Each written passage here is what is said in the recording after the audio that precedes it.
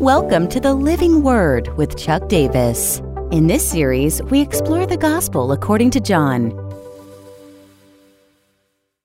John chapter 1, verses 1 and 2. In the beginning was the Word, and the Word was with God, and the Word was God. He was in the beginning with God. John starts his Gospel connecting us very clearly to the very beginning of the scriptural story. In the beginning. This is a Hebrew declaration. Actually, what we refer to as the book of Genesis was known to the Hebrew people as Bereshith, which is the first book of Moses, literally meaning in the beginning. And John wants us to see that he's telling a story that has been going on for a long time. It would have certainly captured the attention of the early hearers. The word in Hebrew, dabar, or logos in the Greek, God speaks. He spoke first in creation. The Spirit hovers over the chaos, and then God said. And for 6 days he declares, he says, and calls creation into existence. Now God is speaking again, where the synoptic gospel writers point very clearly to the Spirit hovering over the process. John reminds us of this through the connection to the early biblical text in Genesis 1. The Word. The Word. Jesus is not only the messenger, but the message. The prophet and the Word all in one. We're going to see him take on several of the images that the Hebrew people have been living into in the years previous. He's both priest and sacrificial lamb.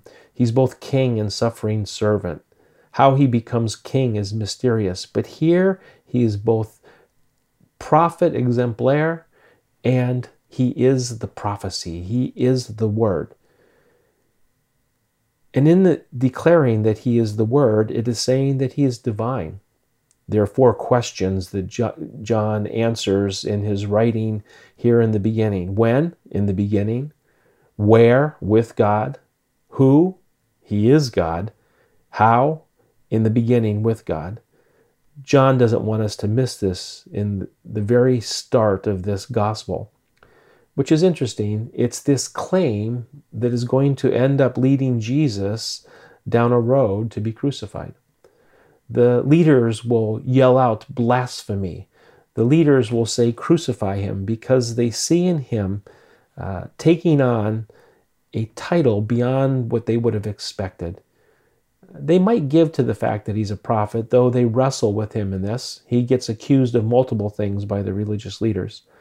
But John, in hindsight, looks back and says, this is the one that you've been waiting for. He is God himself. There is such mystery in this. Incarnation, enters into the world, takes on full humanity, but at the same time, the representation of God. What's a so what that comes out of these 2 first verses? Well, one of the biggest ones is that God is the God of history. Though he lives outside of history, is not bound into history in a form of pantheism, he has personality, he lives outside of it, and he's engaged with it. He's a revealer. He speaks it into existence. He speaks the next chapter of redemption. Jesus gives us a restart, a new beginning to that which is broken. The now what for us is to reorient our vision to the God of history. What is God making new in us today? What is God making new in our family? What is God making new in our community? What does God want to make new in the country in which we live and in the parts of the world where we find interest? He says to us basically, look to the one who is the new beginning, Jesus, and join him in bringing about a fresh start, redemption in that which is broken. You may want to stop and ask what new things God wants to bring into your life.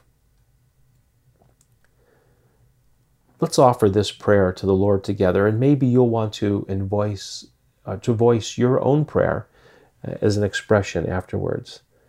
Father, you spoke in the beginning and all came into existence. Jesus, you were that word. And Spirit, you hovered in that beginning to bring order into the chaos. Father, you sent Jesus to be the new beginning. Jesus, you came and took on humanity. Spirit, you empowered that whole process.